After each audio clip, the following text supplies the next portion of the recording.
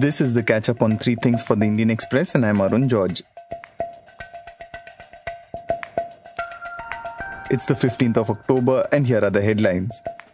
India reported 67,000 new cases of COVID-19 in the last 24 hours and 680 deaths in the same period. The number of deaths due to the virus is now 1.11 lakh. The family of the 19-year-old Dalit woman who was raped and murdered in Uttar Pradesh sought that the case be shifted from Uttar Pradesh to the national capital. However, the Supreme Court said that the Allahabad High Court would continue to monitor the case. The Uttar Pradesh government told the Apex Court that it had a threefold mechanism to protect the victim's house. The Sensex plunged 1,000 points while the Nifty crashed 290 points amid a massive sell-off in global markets.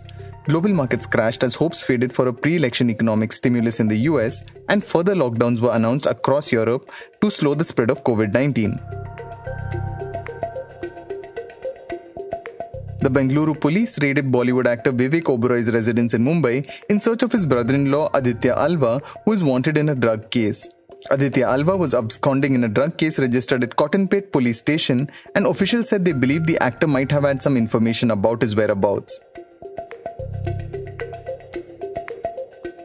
Cinemas in several parts of the country opened after staying shut for almost 7 months with alternate seats empty and at 50% capacity. Theatres stayed shut in states like Maharashtra, Tamil Nadu and Kerala, but opened in others like Delhi, parts of Madhya Pradesh and Gujarat. Among the films available in theatres were reruns of regional English and Hindi releases like Chichore, Thappad, Tanaji and The Spy.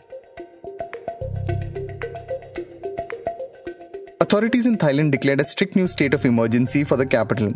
The announcement came after a student-led protest against the country's traditional establishment heckled a royal motorcade, which is revered in the country. Riot police moved in to clear out demonstrators who had gathered outside the Prime Minister's office.